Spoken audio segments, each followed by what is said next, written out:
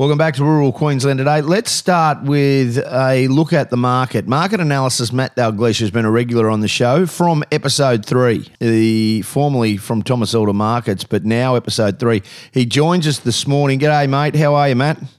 G'day, Ben. Thanks for having me on, mate. Since 2019, the annual share of the Australian beef exports as a percentage of domestic beef production has been in decline, now easing from 74% of beef produced being exported to just 64% so far this year, January to June.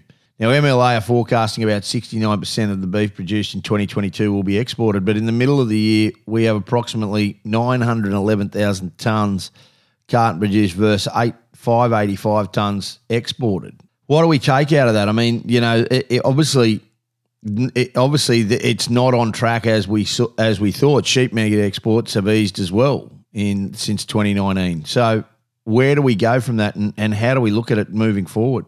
Yeah, look, Ben, I think it's an element of our, we've had very tight supply, low production and high pricing. So that part of that's feeding into the beef side.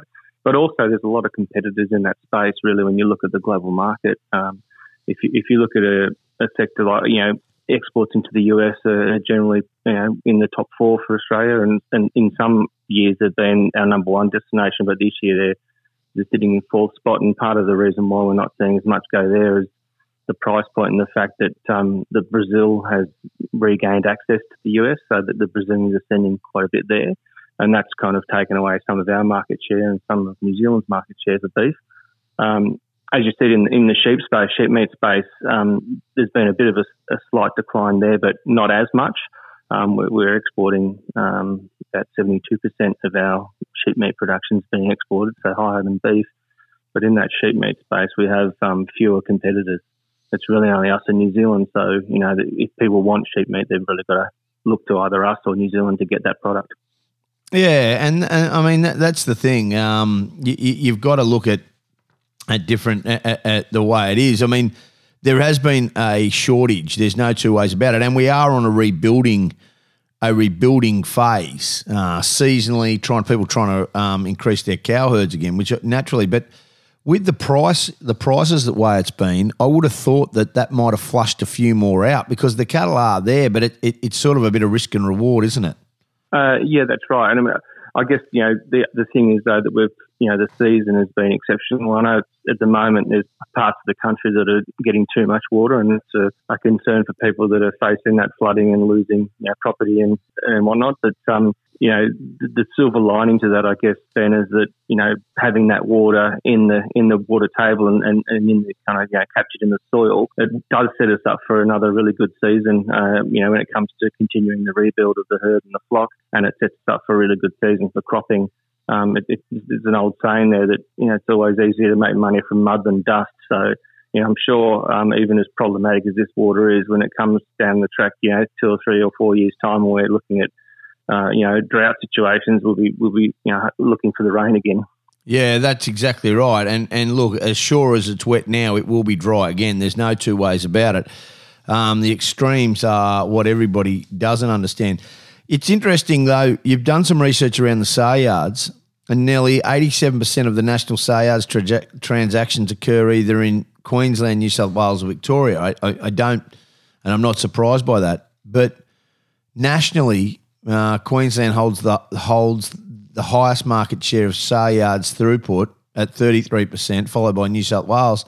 And it's Roma that has the highest market share. It is the biggest Saleyards without doubt. That's right, yes, in Queensland. And we saw a bit of a kind of interesting shift, though, that Charters Cows have moved up the ranks significantly. They had something like a 200% or 202% growth in their numbers from, this year just gone, this financial year just gone to the previous financial year.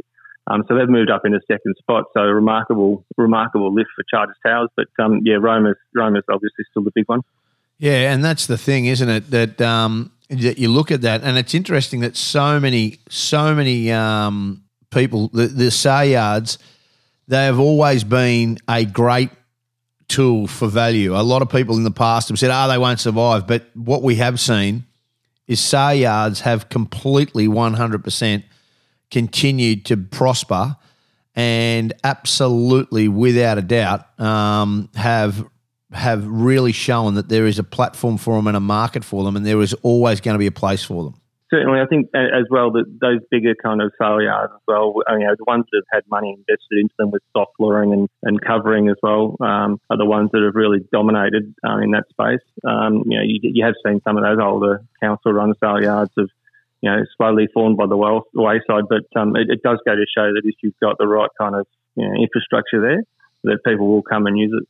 Mate, market-wise, you guys looking, it's still very strong. We spoke yesterday with Cyril Close, and Roma was very strong. We're going to speak with Anthony Hyland a little bit later, but the demand for protein is still very high. Now, obviously, there's a lot of other factors. There's wars going on, and domestically there's a demand as well. All signs, barring a biosecurity breakout, seem that it's going to remain very strong. Yeah, I think it will. And as we said before, with this season extending out in terms of rainfall, again, we're looking at the La Nina, going through to at least into early next year. So that's going to continue to encourage people to continue to rebuild. So it's going to keep support there. But when you look at the demand aspect, and particularly even though we're seeing some of this reduction in proportions of exports, go in terms of our production. Broadly speaking, that international demand, which is, Australia with our red meat space, we obviously export more than we consume domestically, but the outlook for demand continues to be strong, and that's the kind of feeling for the next, at least the next decade, that there's going to be growth in some key markets. Markets like China are still expected to grow in terms of their demand for meat protein. But then we've got, up and coming, kind of areas like Indonesia and India are the next two kind of countries that are forecast to have very big growth, like double-digit growth in their demand.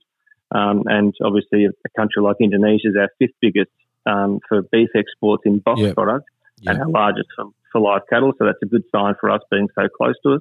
But then a country like India, huge population. They don't all eat meat, of course. No, but you would think that that market has potential to grow. You really would, and absolutely, yeah. And obviously there are people out there trying to negotiate and grow that, but they are forming markets, aren't they? That's right, yeah.